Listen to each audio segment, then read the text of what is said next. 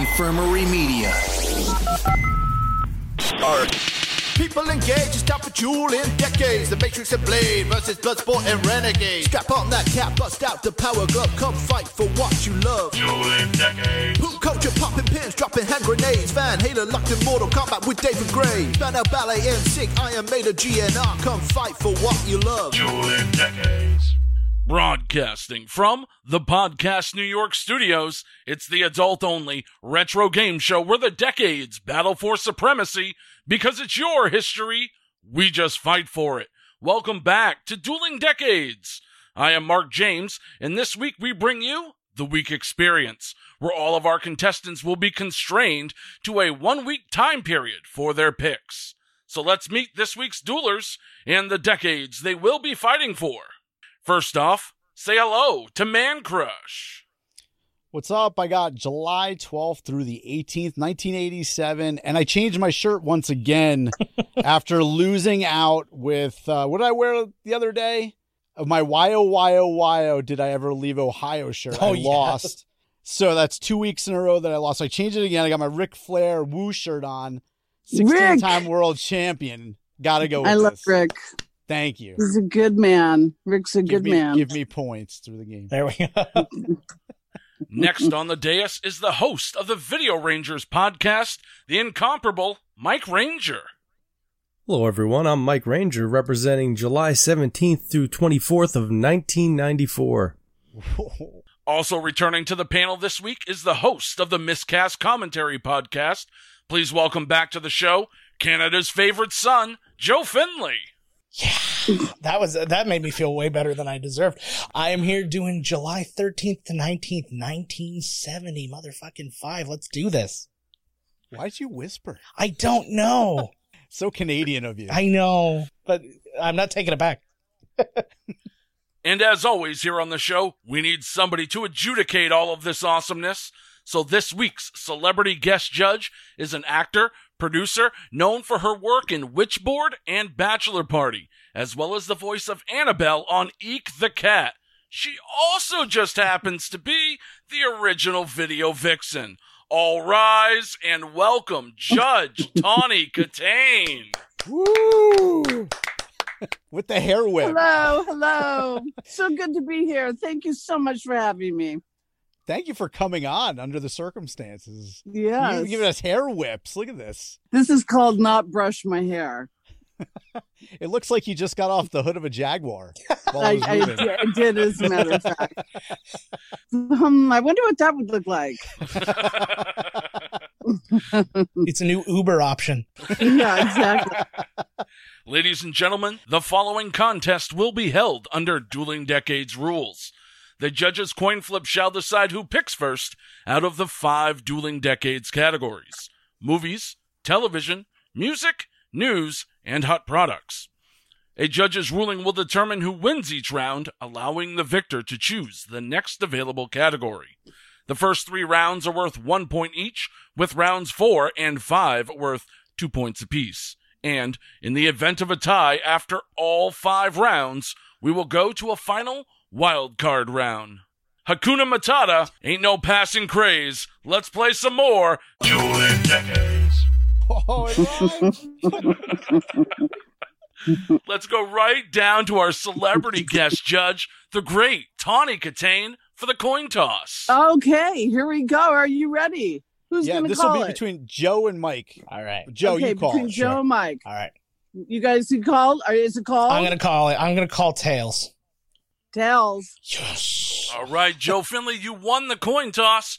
You got control of the Finley. board. Finley. Yep. That's my legal last name. Oh, we're family, so you have to you got to be good to me now. Yeah, no, it's my ex-husband's last name. I didn't bother to change it. So I'm Finley. I'm Finley too. So we're married. Oh, all right. Sweet. I will inform my wife thusly, and I'm on my way. Please tell her. Yes. Well, before you head out the door, Joe, what category are we going with first? All right. I'm actually going to start off with movies Oh, shit. this time. Yeah. Yep. I'm going to take you to July 17th, 1975. This was a world premiere in Boston, of all places. And it was a documentary, and the documentary was Bugs Bunny Superstar.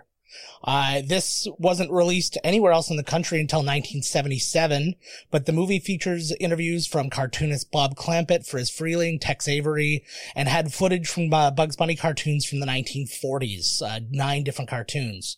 The documentary was narrated by Orson Welles, who was friends with the producer, but it was actually quite a controversial film because, number one, Warner Brothers had nothing to do with this film. The production company that had the rights, so United Artists had the rights to those 9 Looney Tunes films, and they built everything around that. And part of that was why, mainstays like Chuck Jones and Mel Blanc weren't involved in this. But it was a weird scenario. Also, Bob Clampett, who's probably not one of the more prominent names when you think of the creators of the Looney Tunes, really painted himself in this documentary to be a high-end member. In fact, in an interview prior to this movie, he had claimed to have created Bugs Bunny, Daffy Duck, Porky Pig, and Yosemite Sam, which really caused a rift between him and Chuck Jones. And so basically the reason he was able to do this is because he made a deal with the producer to get access to his archives, which was necessary for the film. He was given final cut of the film, and he got to basically make any decision he wants. So he really painted himself in a good light. The movie got, like we said, we got a national release in 1977. It eventually made it to every format all the way up, Laserdisc, VHS. It got a DVD release, and then it got a separate bonus release on the Looney Tunes Golden Collection Volume 4, where it's actually in the Warner Brothers collection now. But that is my pick from July 17th. Bugs Bunny, Superstar. That was a mission statement. That was, what the hell was that? My goodness. No wonder you went movies first round, man. Oh, wow. Jeez, okay. All right, Mike Ranger, let's see what you have for the movies round. All right. Well, thank you for passing it over to me, Mark. I can't wait to tell you what I have. Because we got a smart ass over here as a judge. All right, so Siskel and Ebert considered this to be one of the worst films they'd ever reviewed. Ebert wrote, "I hated this movie. Hated this movie. Hated it. Hated every simpering, stupid, vacant, audience-insulting moment of it." The infamous review led to the later rant on the Siskel and Ebert show, which became more popular than the movie itself. On July 22nd, 1994, the Rob Reiner comedy North hit theaters. The film stars Elijah Wood as a boy who leaves home and travels the world to find better parents, featuring a star-studded cast with Bruce Willis, Dan Aykroyd, Reba McEntire, Ben Stein, Jason Alexander, Julia Louis-Dreyfus, and Abe Vigoda. The film bombed at the box office, grossing just over $7 million against a $40 million budget, and was nominated for 6 Razzie Awards. Wow. Damn. North. It's a great movie. Sounds it. Man, you weren't shitting me when did we tell you it's a best of week? Not the you both brought total shit. What are you talking about, man? North is a good movie. I'm gonna take this round. You guys, oh god. All right, Man Crush, let's see what you have for the movies round. All right, I got this. Slam dunk round, July 17th, 1987. Every once in a while when you're competing on the week experience, you get a monster week in one particular category, and this is that week for movies, and honestly, this is one of the best movies of the 1980s. It's over the top. It's made by Orion Films. They had awesome practical effects that still hold up, except for one scene. It's ultra-violent action that you cannot do today without people crying about it. So, and it's also a story that makes some damn sense. The movie would get nominated for 2 Academy Awards, albeit they were for Best Film Editing and Best Sound. But you know what? How many other 80s action flicks got nominated for anything? So who cares? The movie, it went on to make an outstanding $53 million at the box office, which is about $123 million in 2020, which is pretty damn phenomenal when you consider this is a hard R rating. And like, don't you miss the days when movie studios weren't afraid of putting out a real R-rated movie? Yeah. Yeah. Now they're so concerned about making a buck. They butchered this particular movie with a 2014 remake that was PG-13, which is total shit. And just think that Orion did this movie on a $13 million budget, and it looks like they spent far more. But that's all they spent. Just so you know what movie I'm talking about here, I'm talking about RoboCop. The movie did well at the box office, but it did tenfold in the aftermarket with its licensing and the rentals and all that. I mean, just imagine this for a moment. This is why the 80s and 90s were so damn awesome. This is a hard R-rated movie. We got a cartoon. We had video games on Nintendo and on the computer. There was a theme park ride. It was like one of them 90s simulators. It even had a kid's toy line. That would hardly ever happen in 2020, maybe barring some like comic book movies like Deadpool or Wolverine, but that doesn't really count. I mean, compared to RoboCop, no comparison. It would also get 2 sequels, not as good as the original, of course. 2 different attempts at a TV series. One was actually a 4-part Canadian series, which I didn't make it though. All right. It had 2 animated series. Like I said before, they had RoboCop the animated series and RoboCop Alpha Commando, and it all began here on July 17th, 1987, with the Paul Verhoeven Peter Weller classic RoboCop. Wow. And if it wasn't for RoboCop, we would have got Robert Cop. This is true. Rob O. Cop. All right, so let's go right down to our celebrity guest judge, Tawny Kitaen, for the ruling on the movies round. All right, so you all sucked. I'm kidding. Wait, who sucks? I'm trying to wake up, bring some levity here. Oh God, my battery is going dead. Okay, here we go. Okay, you know what? I'm gonna go with you. Which one? Wait, yes, me? You. The glasses. The last story Nick. told. Nick. The last story told because it was so. You really wanted me to buy it. I mean, you really wanted me to get it. I'm better than the rest, is what you're saying. Thanks, Tepper. So hey you, that's the one. You for this episode, you can call me Nick if you want. That's right, Nick. Or you, because if you say you, we don't really know who you're talking about because from now on, different spots. Use Nick. All right.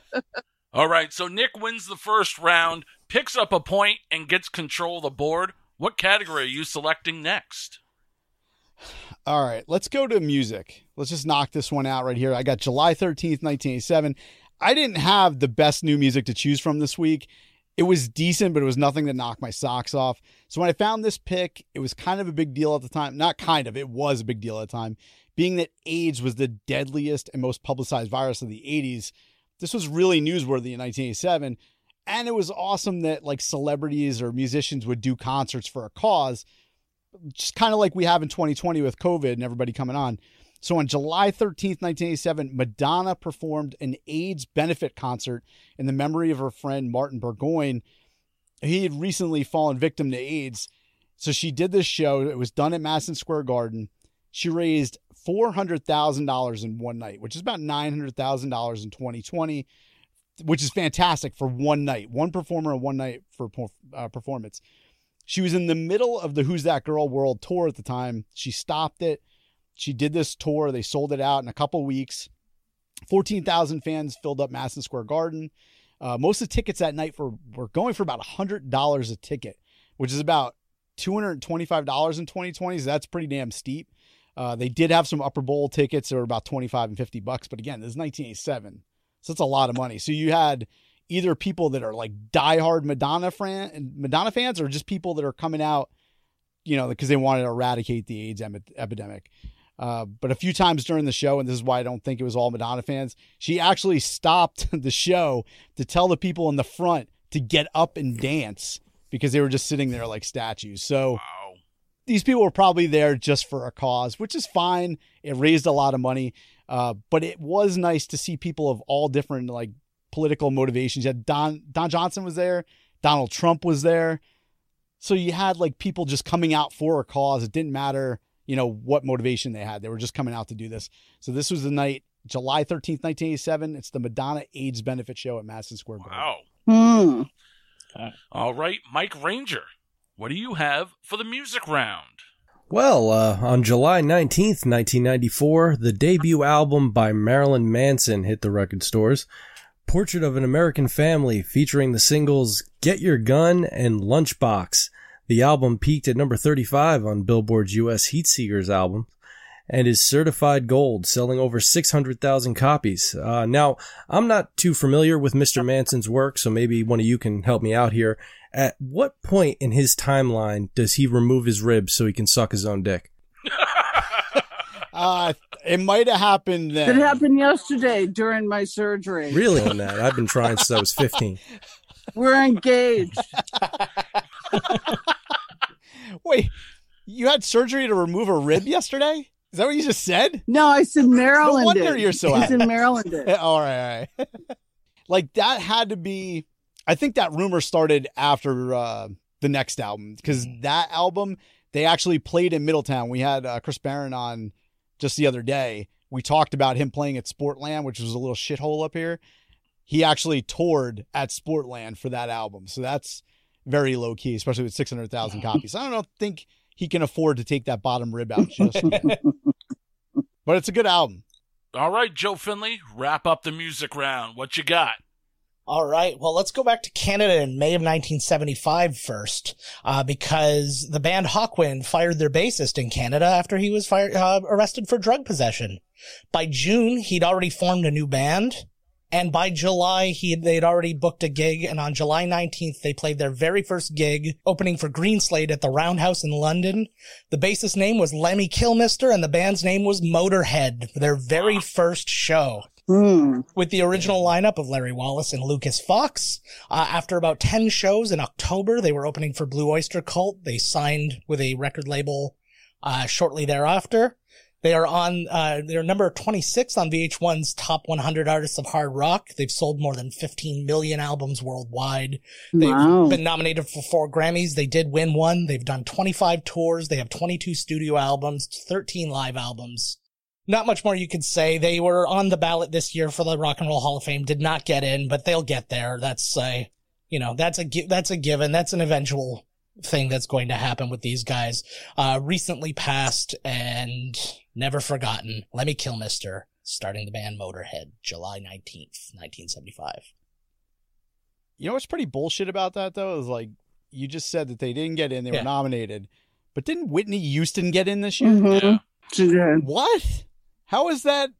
That's not even rock and roll. I know we had this conversation before, but I didn't know that they were nominated and didn't get in.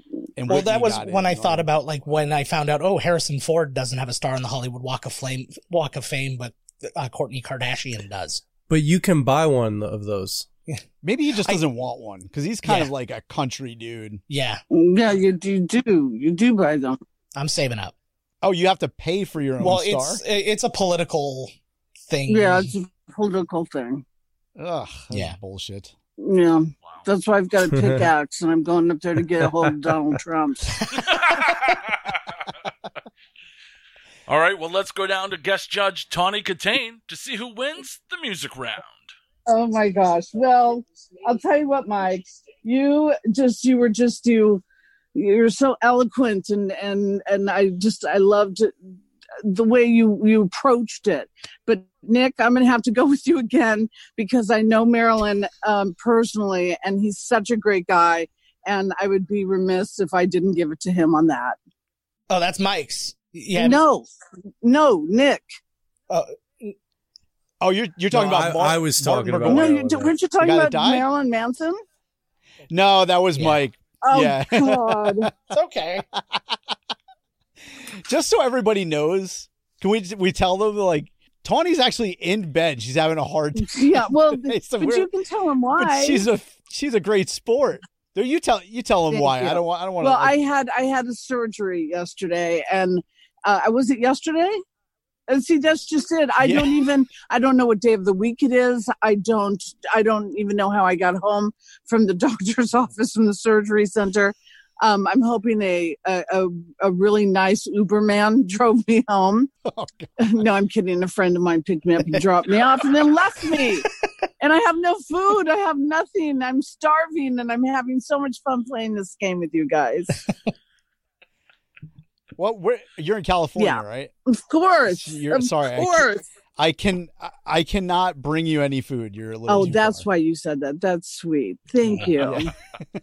Maybe we can get you like some Uber Eats. We'll ship it over. We get somebody else to send it over. Yeah, I'll give you my address and you guys can send it over.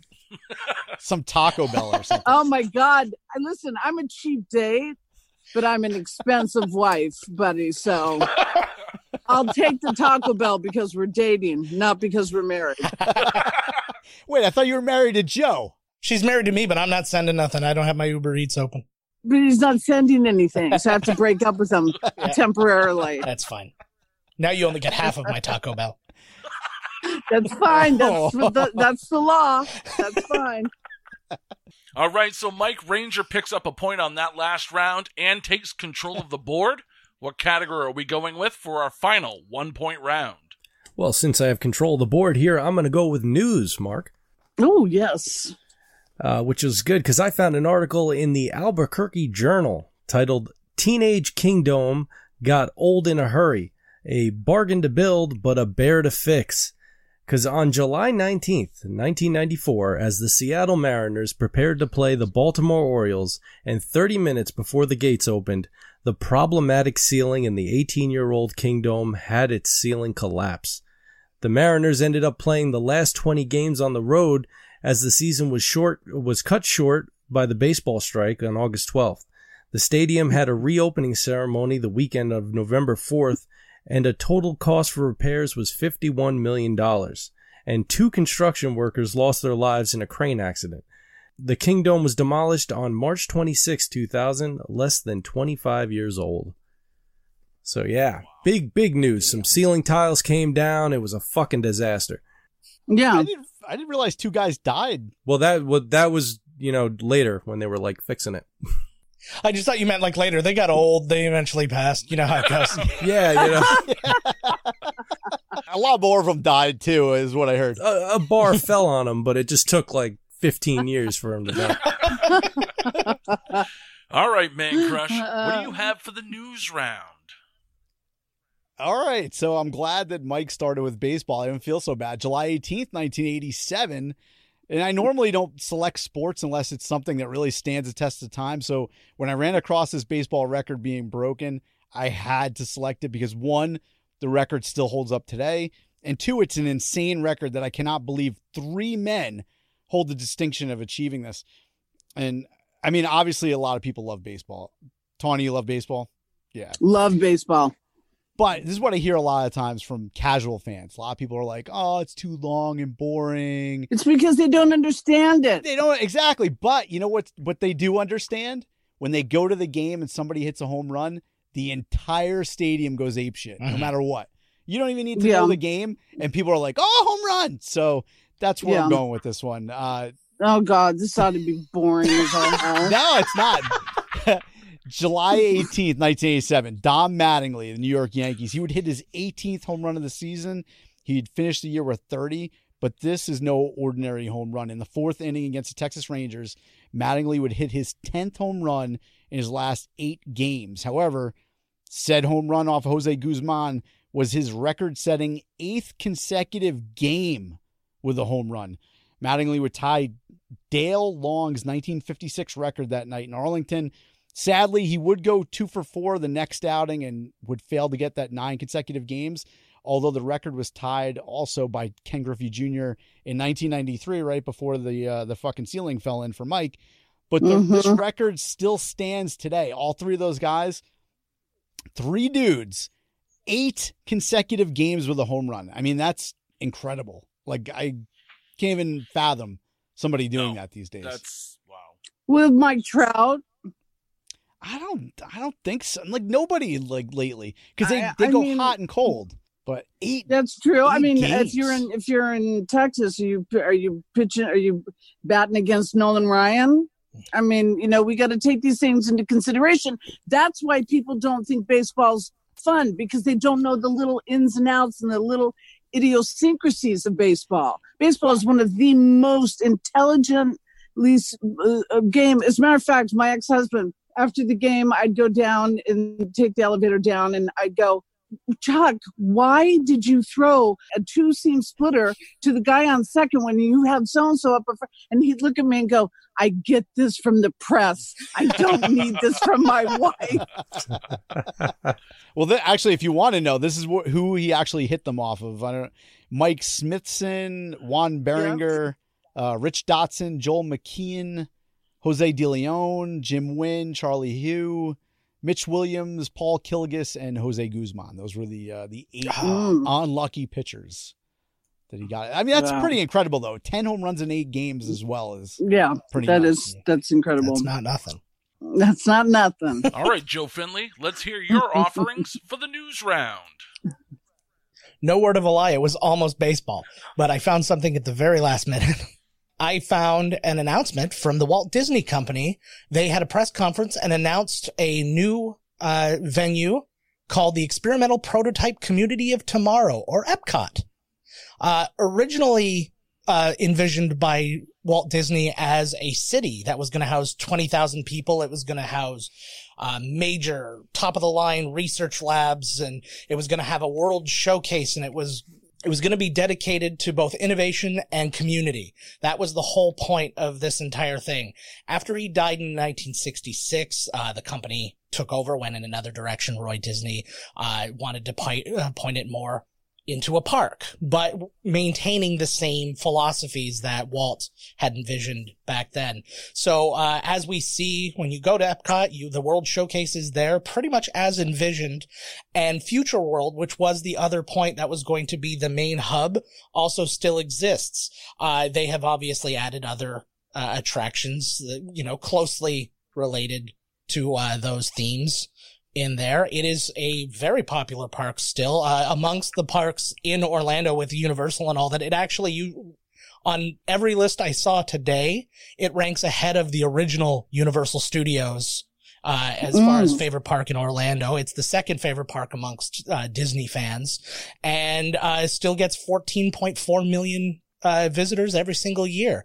So, except right now, but that's a whole nother story. I'm going to put an asterisk on that. And what baseball team do they own? It was Anaheim, wasn't it? Yeah, very good. There we go. Took you a minute. But he's Canadian. All he knows is the Blue Jays. Yeah, if it's not Blue Jays, you said Jose Guzman, and I was like, ooh, and I was like, oh no, that's Juan Guzman. Never mind. But yeah, Epcot opened in 1982 and has been known as the Permanent World's Fair for its focus on innovation and world culture. So that is my news from July 14th, 1975. All right, let's hear from celebrity guest judge Tawny Kitaen for the ruling on the news round. Thank you very much. I am going to have to go with Disneyland. Oh, come on. I had ceiling tiles. Somebody died. I mean, it's part of my life. I mean, it was like 14, 15 years of my life, that they were owned by Disney, and I spent a lot of time there. I never had to pay to go to the park. I have nothing but wonderful memories of Disney. So no matter what's going on right now with them, They're the winner. How often did you visit Epcot? Oh, well, Epcot, probably 5 times, but we have a Disneyland right here in Anaheim, right, and it's just, 10 minutes away from us. So that's the one that we would spend most of our time at. Even if it was just a Tuesday, it's like, let's go to Disneyland. Yeah, that's awesome when you live by. I wouldn't go to the one in Orlando every day of the week. I went there on Christmas Day once and wanted to kill myself, but it was awful. But I wanted to ask everybody else, we're all older now. When I was young and my parents would bring me to Epcot, I fucking hated it. Yeah.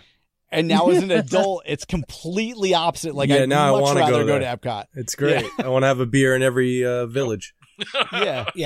Well, I went there as a kid, and I remember going there, and we didn't even make it to World Showcase. We only went around the front area, and we're like, there's nothing here.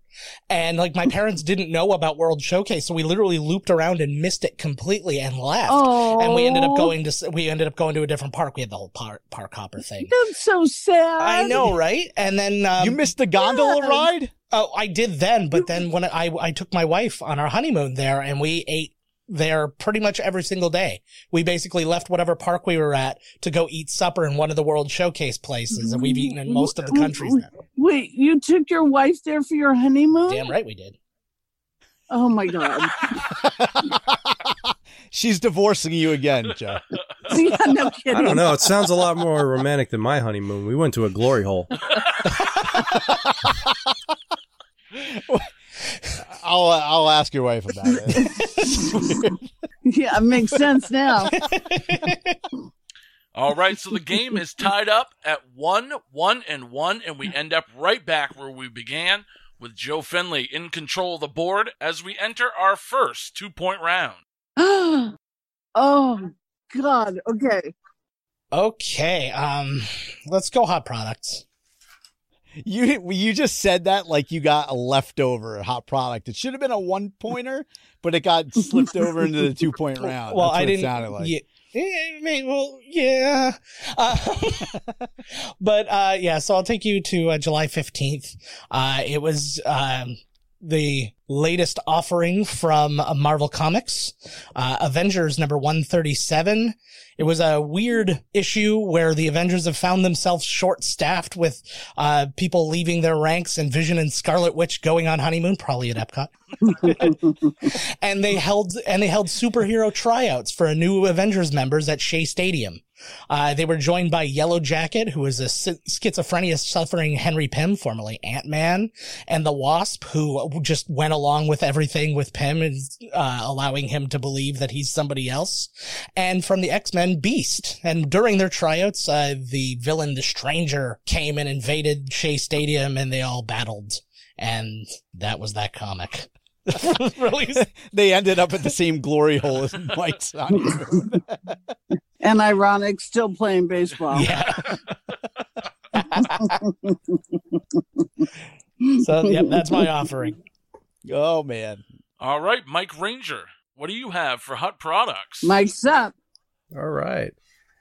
Well, so what I have here is I found an article in the Odessa American from July 17th, 1994, reviewing the new Donkey Kong game coming out on July 22nd for Nintendo's Game Boy, retailing for $29.95.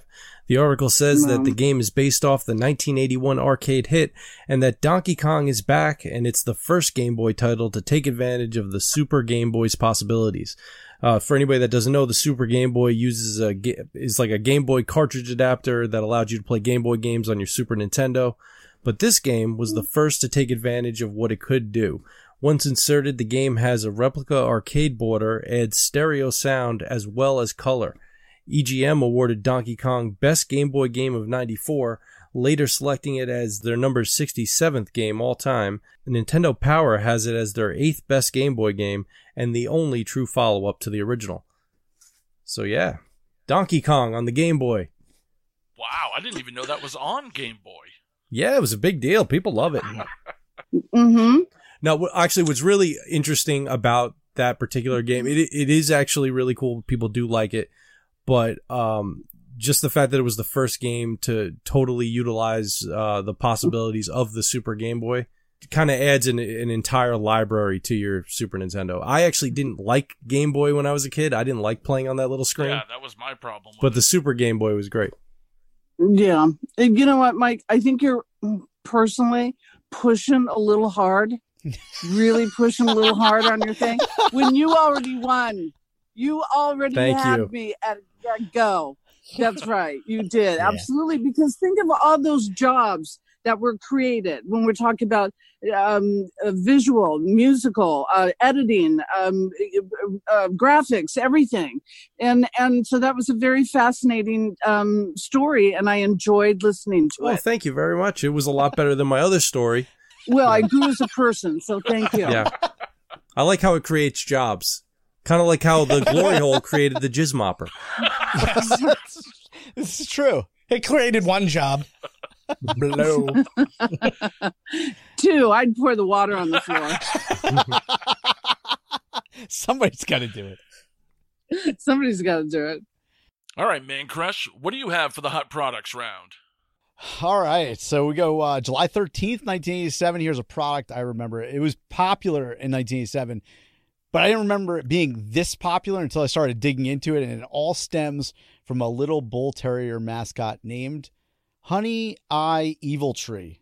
And if you had listened to an episode we had last year, that name might sound familiar to you. But if you aren't aware, Honey Eye Evil Tree was the female bull terrier that played the role Spuds MacKenzie for the infamous party animal mascot for Bud Light between the years of 1986 and 1989. Yet another reason the 80s are so amazing.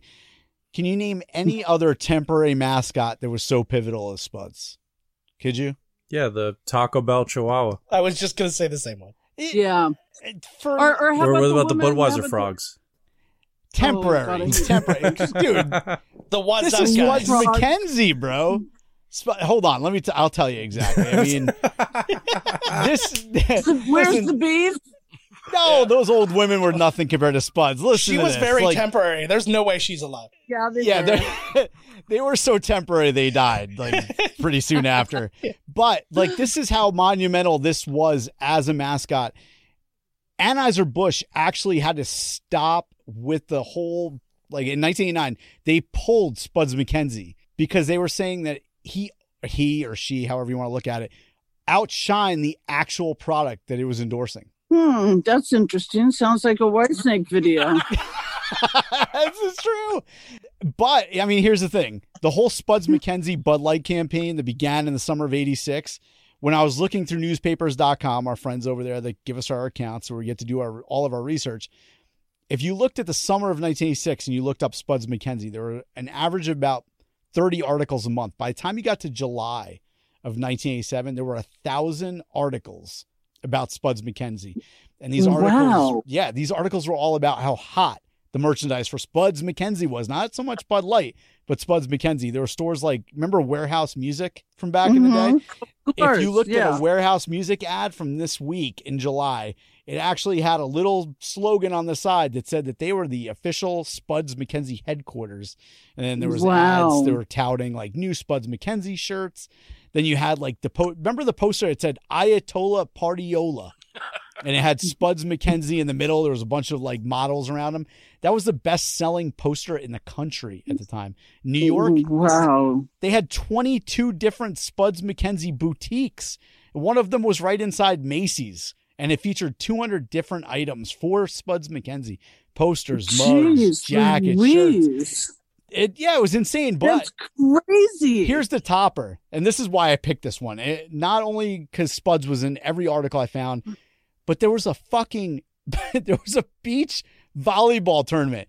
It ran from July 13th through July 19th. And it was the first annual Spuds MacKenzie beach volleyball tournament. It was co-ed. It was $50 to get in. Saturday night, they had a beach party and Spuds was going to be there. And if you looked at Spuds' like, dude, this guy toured more than a guy. It was a female dog, but playing a guy. Toured all around the country. It sounds a little bit like David Lee Roth. Yeah. David Lee Roth and Spuds were definitely hanging out. Like, absolutely. They had it down. How many parties were you at in the 80s where Spuds was at? It had to be at least one. Oh, God. Too many to count. Well, I can tell you how many I was at when David Lee Roth was at. Yes. But, well, I mean, same person, so go ahead. Oh, yeah. Okay, then 3 years worth every single day of my life. Let me, there's a story that we heard. There's a big story there, but it's going to be saved for my book. It's I'll tell you one that personal, we but heard. Well, since you can't tell us yours. Wait. Okay, David wrote about me in his book, and there was one thing that he wrote that was right, and one thing that he wrote was wrong. So go ahead. Let me hear what you got. All right. So this happened during the US Festival was it 1983 or 1982? Which one was it? This was at the 82. Yes, I think it was the first one. The 82. Probably.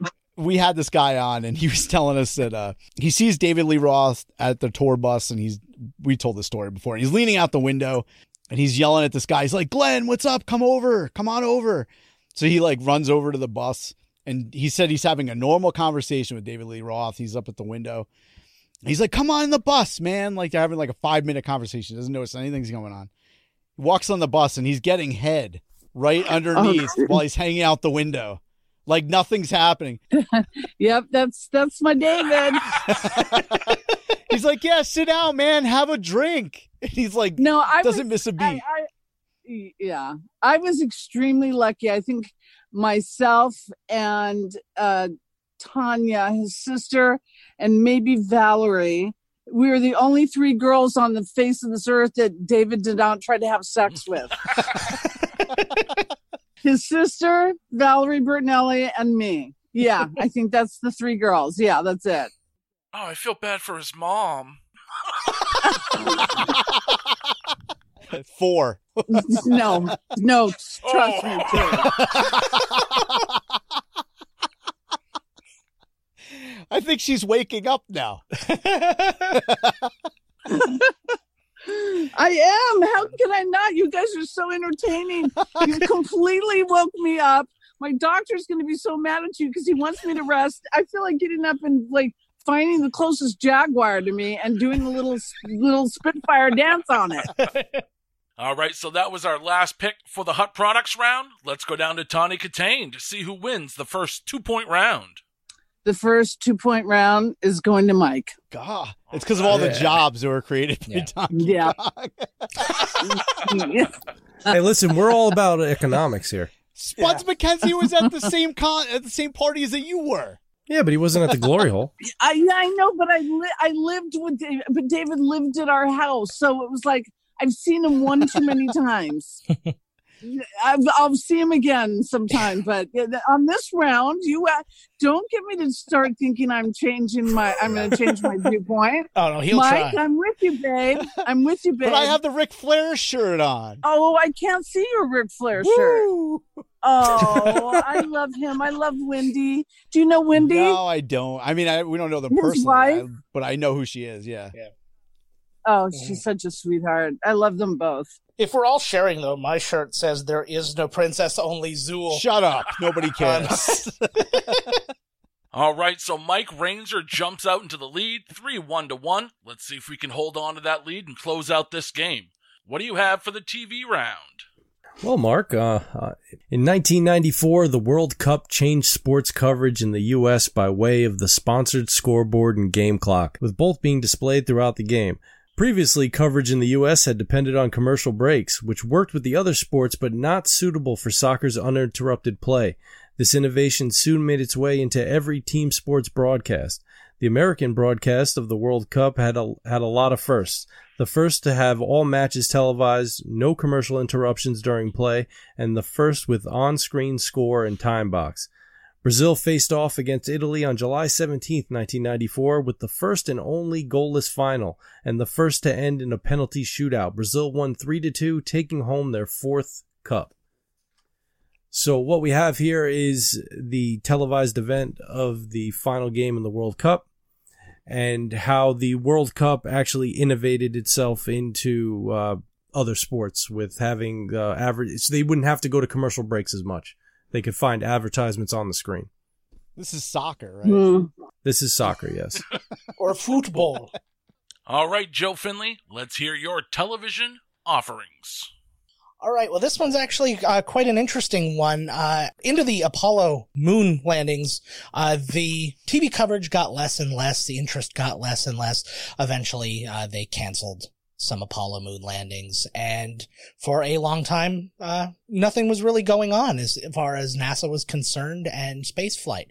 But this day, July 15th, first off, Apollo launched again, but so did the Soviet Soyuz capsule, and they met 2 days later in space, docked, and in the first international cooperation space mission, the two people who had been in a brutal space race for the better part of almost 2 decades joined together and met in space. Wait, they docked in space?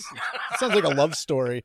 They did. And they got some astronaut and cosmonaut all-stars for this one. Alexei Leonov on the Soviet side, who was the first man to walk in space. Tom Stafford, who was a Gemini commander as well as the commander of Apollo 10, which was obviously the precursor to the first moon landing. But an interesting one is Deke Slayton. He was actually all the astronauts' boss. He was one of the original Mercury 7, if you watched The Right Stuff. And he was grounded before his first space flight due to a heart condition. So he never flew in space all through the Mercury missions, the Gemini missions, and the Apollo missions. He never got to fly. He was given his flight status back after the final moon mission. So he was put on this flight. This was the only time he ever went to space, and he was the oldest man ever to fly at the age of 51 at this point. It was a gigantic deal. It had got a lot of TV coverage. It got a lot of newspaper coverage. It was the cover of every newspaper every day. I was checking newspapers.com and finding that like crazy on the 15th, 16th, and 17th. It was a big deal. And to have those men, after such a long, drawn-out battle in the race to the moon, to open the hatch in space and cross into each other's ships and shake hands. And dock together. And dock together. He's the oldest docker in space. Yep. But that's probably not true anymore. It gets, now that they spend like, a year up there on the thing, there's everyone's docking now. I mean, Yeah. But yeah, so that's my news. The first ever international space flight. And it was also the last U.S. space flight until 1981 when the shuttle launched. It's very, very interesting. All right, Man Crush, let's hear what you have for your television selection. all right, so there's no docking on this one, but we have July 17th, 1987. It's summertime once again, so slim pickings for new shows at this point, not even endings of shows. There were a couple Fox shows that debuted, but nothing too exciting at this point. However, we did get some excellent TV-related news that day because one of our favorite television game shows signed a permanent staple at for their show. Ready for this one? Because it's funny how it was said early on, and we're going to bring it all back because now, like Joan Rivers, she had just recently starred in her own late night talk show on Fox, but she was shit canned by Fox after 8 months into the show. So as the saying goes, one man's trash is another man's treasure because Joan quickly recovers with a much better show and better network. I do like Fox, by the way. Just at the time in 1987, there was a lot of experimenting. I love Married with Children and stuff, but I was on that. Wait, you were on this right here. I'll tell you that. She signed with NBC to be the new permanent center square on the new Hollywood Squares. And I find this particular game show to be pretty monumental, especially when it comes to dueling decades, because I see a lot of parallels between her gig as the permanent center square and our guest judges. You know, we had this chat with Chris Barron and Spin Doctors last week, and having a celebrity guest judge on the show is really different. It's insightful. You know, organic stories come up and like all things that just having somebody we know being the judge doesn't normally happen. So having those people on, it's a lot different. So thank you, Tawny, for coming on, gracing us with your presence. Oh, thank you tenfold, because like you're not even in the condition to be doing this. You're not supposed to be on here. You're like the baseball player that's supposed to be on the DL, but you're still playing. That's right. I'm going out there, Coach. That's right. You got the bloody sock and everything. You're like, oh yeah, The Last Dance. Didn't you think that one's gonna go over my head? No, I knew you'd get it. You're a baseball girl. Oh, you did? But in Hollywood Squares, you always had like these random panelists on the show. But with the induction of Joan Rivers, you had two semi-permanent members because you had her, Jim J. Bullock. I think he was in the top left at the time. So you had your wild card celebrities every week, just like Tawny said. She was on the show, but you can always count on those two. They would deliver, some pretty epic moments. They would tie everything back together, and Joan would end up appearing on the show for 70 episodes between 1986 and 1989. Oh, she's so amazing. If you watch any of her documentaries of her life and her, and how she lived and how she toured and the thing, I mean, she was a genius. She was an absolute genius. Everything. If you go to her IMDb, I think a lot of people will they go to IMDb and they'll just look at actress. Look at self. Yeah. Go down to self and see how many things she was on. It's absurd. Yeah, exactly. Absolutely. I mean, from the roasts. Oh, yeah. From back in the day with Dean Martin all the way till, doing the Grammys and the Oscars and doing all the red carpet stuff that she did with her daughter. Red carpets. I mean, she was in the 60s, the 70s, the 80s, the 90s, the 2000s. I mean, there was a woman who, other than Charo, worked as hard as she did. Yeah. You know, my daughter just asked me today if Chara was still dancing. Can you guys answer that for me so I can get off the phone from you guys and tell her? Yes. Was she still dancing now? Does she ever stop dancing? No, I can't imagine that she would, because I told my daughter she's really popular in Colombia and Portugal and all these other, incredible countries. She's still got to be dancing and doing all her stuff, isn't she? I'm sure, and I'm sure she still looks great too. Either that or she exploded and became Shakira. Well, she has Benjamin's Buttons disease. It's going backwards. Oh, I love Shakira, man. She is hot. She's another one. She's about my age. She is. And she looks like she's like 21. Yeah. She's amazing. had, how many kids she had? Like 2 or 3 or something like that? I think 2. Yeah, she totally doesn't look like she had 2 kids. No. She looked incredible. Oh, it was the Super Bowl she just did, right? It was. Yeah. Oh, I mean, she wasn't wearing heels either. She was wearing flats. So she was she's just sexy. She's sexy. Agreed. Agreed. Shakira wins this round. All right, let's go down to our guest judge, Tawny Kitaen, to see who won the television round. My gosh. All comes down to this. Nick, you were really, really good. Mike, I loved everything you had to say, but you know what? Right there in the corner, Joe. I'm going to give it to you, buddy. Tawny, I love you. You gonna marry me again? All right, so what that does is that ties the game between Mike and Joe. We're going to go to our final wild card round, where each competitor has 1 extra pick in whatever category they could find. So we'll start off with Mike Ranger. What do you got, man? Well, I've got a movie from July 20th, 1994. It's based off the John Grisham novel, and it's The Client, starring Susan Sarandon and Tommy Lee Jones. Remember that one? You went with North over that? Wasn't that fun? Wasn't that all the rage in the rental stores for like 3 years, and now nobody talks about it? They're still not talking about him. No. That's so funny. Yeah, they were really hot for like a good 5 or 6 years. John Grisham novels? Yeah. Is that what you just said? Yeah, in the movies. Oh, yeah. Well, the movie The Client, yeah. And then they just died out. Yeah, you're right. I haven't seen that in 20 years. But do you remember how big it was for like that window? I mean, it was huge. Yeah, it was like how true crime is now. Oh, God. Yeah. Shoot me in the face. Let me. Tiger King. Okay, who's seen Tiger King? Oh, yeah. All right. Well, I actually used to work there. Were you his boyfriend? Yeah, no, I was actually one of Joe's earrings. Yeah. I just kind of hung around. Oh, my goodness. That's too funny. Let me ask you, why did you pick North as your main movies pick over that one?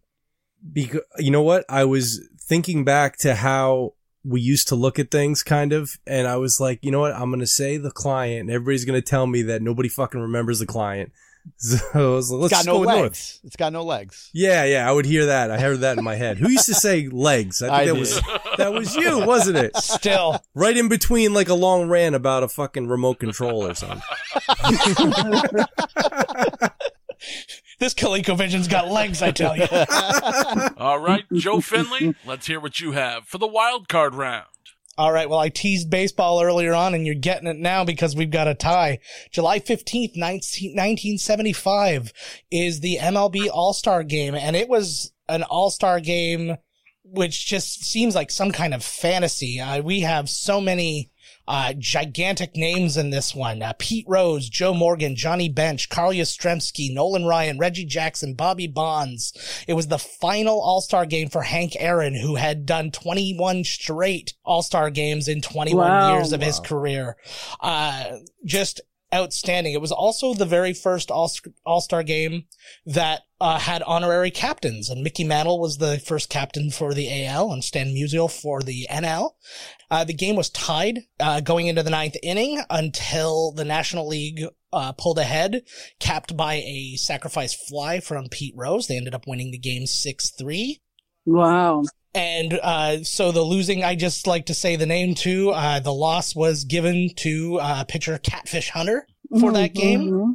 just scrolling through that and just seeing these names of, it's like when you hear things about, oh, I had this person's card and it's worth like thousands of dollars. It was just a list of all those people pretty much. It was like, it's like going back to like the times of like Mickey Mantle and stuff like that in his heyday. So yeah, the all-starest of all-star games, July 15th, 1975. Damn. I'm ready to pick. Let's hear from our celebrity guest judge, Tawny Kitaen, on who wins this game. Thank you very, very, very much, Nick. Yes, Joe. Thank you. Got to give it to Joe.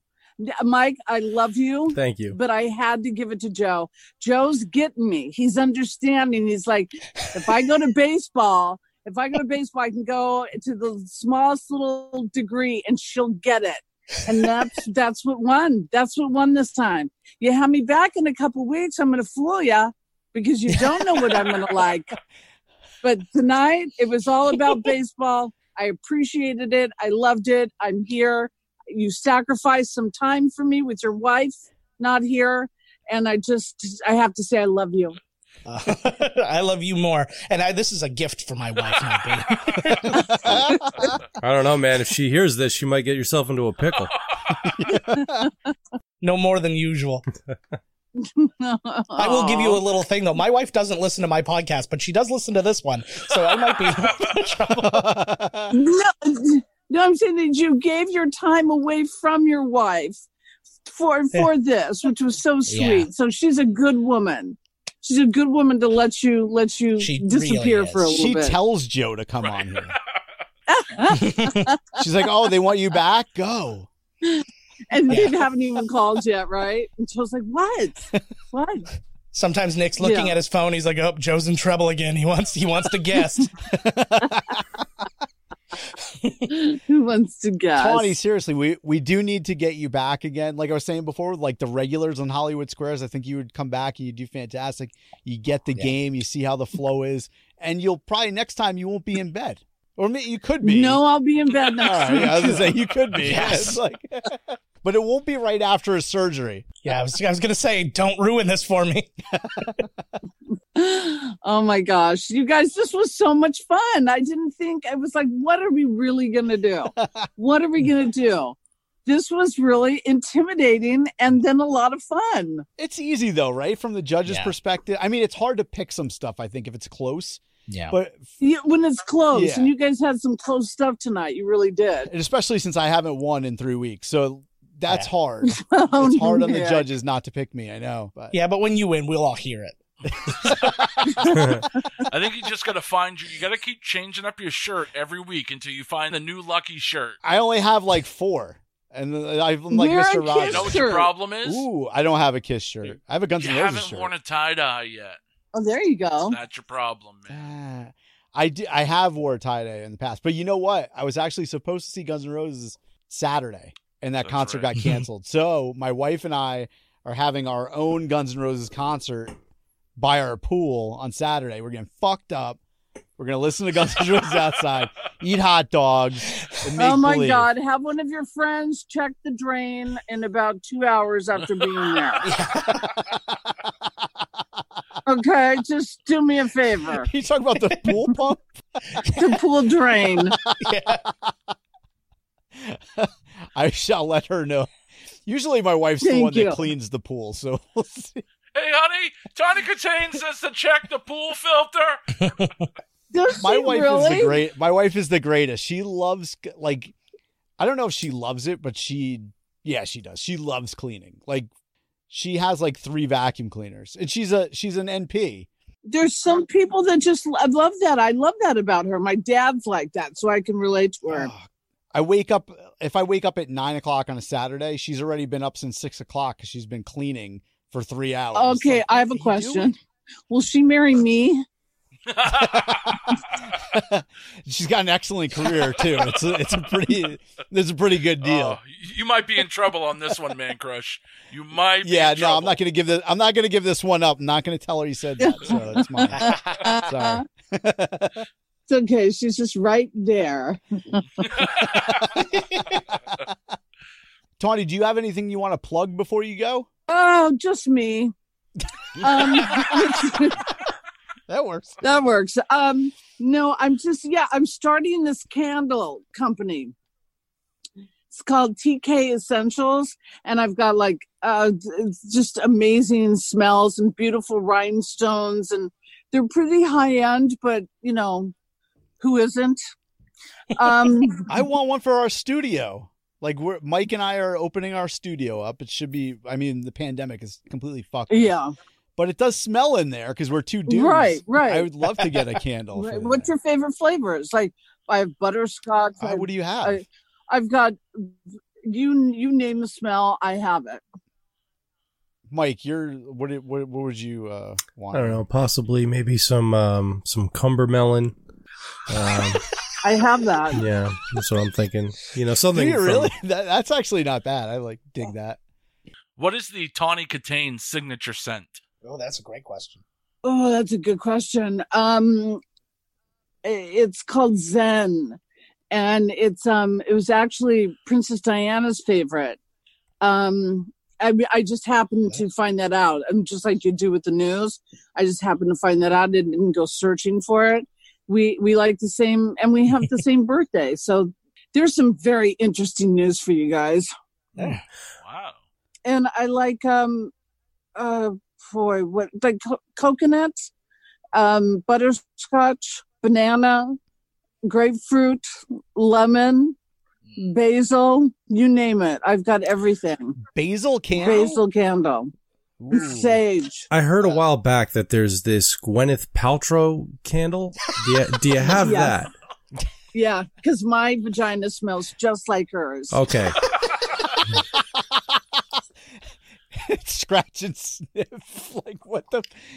I mean, she actually has a vagina candle. She has one. She's called one called My Vagina and another one called My Orgasm. The candle's called This Is What My Vagina Smells Like. Yeah. And then the other ones, yeah. That's marketing right there. Tawny, if you were going to create a candle such as this, what would you say your signature smell would be? I'm out. I'm thinking pine needles. Not pine, pine needles. Christmas sage, tree. pineapple, grapefruit. So citrus. I love. Yeah, I like it. I like where you're going with it. Yeah. Something fruity. Yeah, thank you. Like where I've been with it. Thank you. You were answering that like there was a timer. She was like, citrus, sage. I know. It's like a $10,000 pyramid thing. Citrus, sage, things vaginas smell like. Did I get it in time? All right, so definitely we need one of those for the studio. That would be freaking fantastic. Because right now it smells like paint, which is awful. Oh, geez. Okay, send me a box. Where do you order it from? Can we go to your website? Do you have a website up for it now, or is it you still working on it? No, right now I'm just doing all DMs. I'm getting a bunch of DMs for my candles because I'm trying to get my website up, and I've got a golf course, or one of the main golf courses here that I'm going to get my stuff in. And they're going to be selling it in their Pelican Hill. Yeah, it's a really high end. It's where you can sell a candle for $150 and no one even squints. They're just like, yep, $150. Wow. Vagina candle. For a vagina I'll candle. take that. This is what my vagina smells like. Wait, how much does that one go for? Is that, like that one for me, $500 candle a little too? bit more expensive than hers.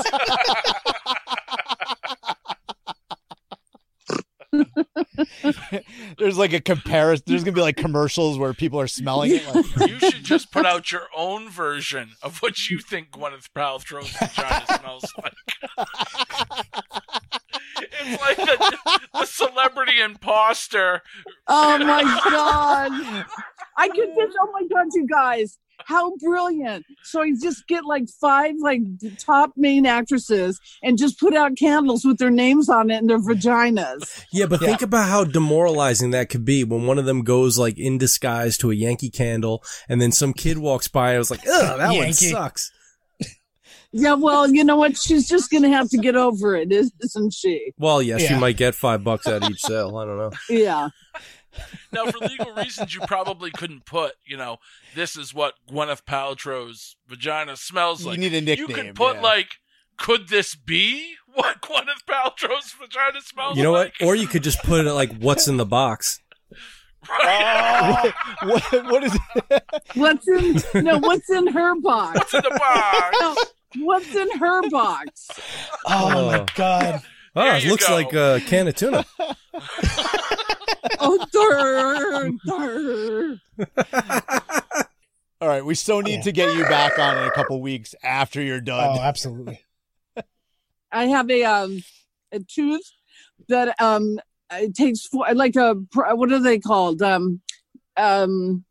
When you have a tooth that's missing. A cap? No, what? A cap? No, not a cap. When instead of a denture, you have a tooth that comes out and you Partial. need to. Yeah, kind of something like that. I had that done about 2 months ago, and it takes 4 months for the healing to take place in your roof of your mouth, and then they put the gum in, so the tooth in. So I've got 2 more months. It feels like a burnt pizza on the top of my roof of my mouth. Not fun. Man, that sucks. It does. That's why I'm going to be in bed next time you guys call me. So, yeah, I would love them to check out my YouTube channel on YouTube. It's called Tawny's Take. And then you can also follow me on Instagram, Twitter, and Facebook. I'm verified on all those channels. So come see me. Who verified you? Who did this? My mom and dad. All right. So once again, I want to thank our guest judge, Tawny Kitaen, for coming in and judging this episode. But in the meantime, if you've missed an episode, you can always head over to duelingdecades.com, where you can subscribe to the show on Spotify, iTunes, wherever podcasts are available. And then while you're on the interwebs, go on over to facebook.com/duelingdecades, where you can hang out with the other 50,000 duelers and share some of your very own retro memories. So until next time, duelers, we're going to bid you a peace, love, light, and a joy. Have a grateful week, everyone. Infirmary Media.